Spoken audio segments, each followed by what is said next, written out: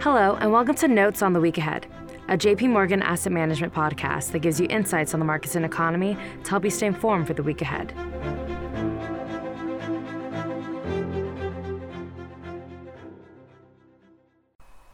Hello, this is David Kelly. I'm Chief Strategist here at JP Morgan Funds. Today is November 29th, 2021.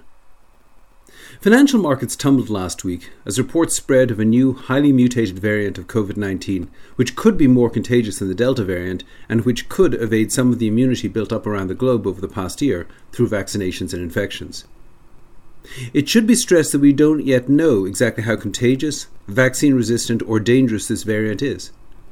It should also be acknowledged that, as has been the case throughout this pandemic, the financial implications of this latest variant pale in comparison to the human suffering it has the potential to unleash.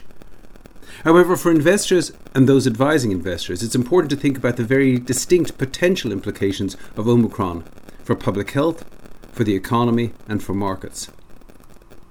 From a public health perspective, if Omicron proves to be significantly more contagious than Delta, it could spread around the world quite quickly. For the United States, in the absence of a total and immediate ban on all people entering the country, the variant will surely hitch a ride on some inbound traveller. The mutations contained in the Omicron variant could also reduce the partial immunity acquired from vaccines or prior infections. However, provided it doesn't eliminate this immunity altogether, global vaccination campaigns, prior infections and better treatments could all mitigate the impact of a new pandemic wave relative to its predecessors.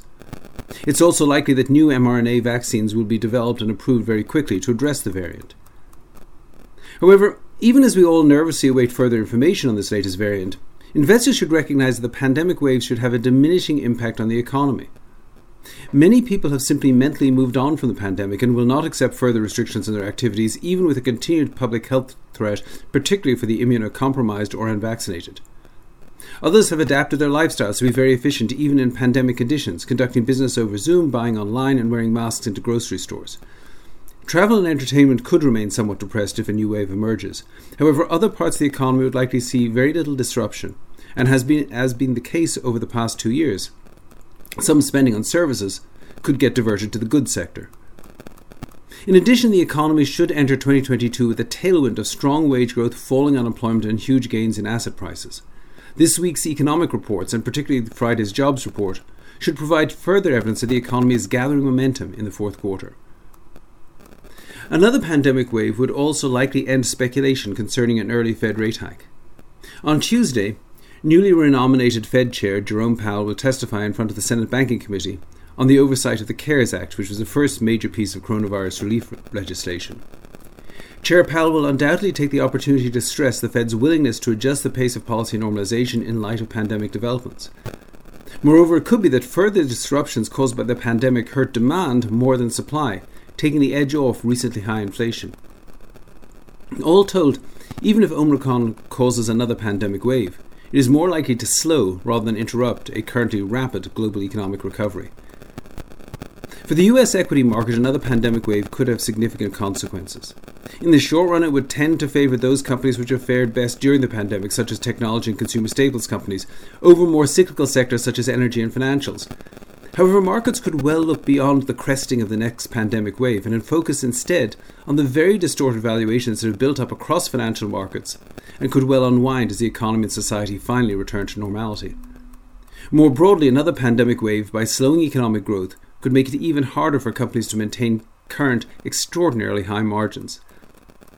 Last week, the Bureau of Economic Analysis reported that adjusted after-tax profits in the third quarter reached 11.0% of GDP, establishing a record high in a series that goes back on a quarterly basis to 1947.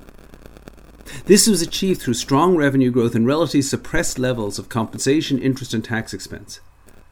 Even if another pandemic wave slows the economy in the months ahead, it would be unlikely to prevent strong increases in wages or derail a gradual increase in interest and tax expense. It's still too early to assess the seriousness of the public health threat posed by Omicron. However, for investors, while another pandemic wave could slow a return to normality, it's unlikely to halt it. And rather than trying to navigate the impacts of another pandemic wave, it probably makes more sense to take a hard look at relative valuations and which areas of markets will likely fare best when we are truly and finally in a post-pandemic environment. Well, that's it for this week. Please tune in again next week. If you have any questions in the meantime, please reach out to your JP Morgan representative.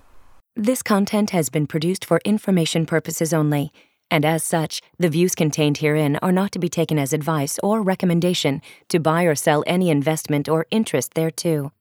Reliance upon information in this material is at the sole discretion of the recipient. The material was prepared without regard to specific objectives, financial situation, or needs of any particular receiver. Any research in this asset has been obtained and may have been acted upon by JP Morgan Asset Management for its own purpose.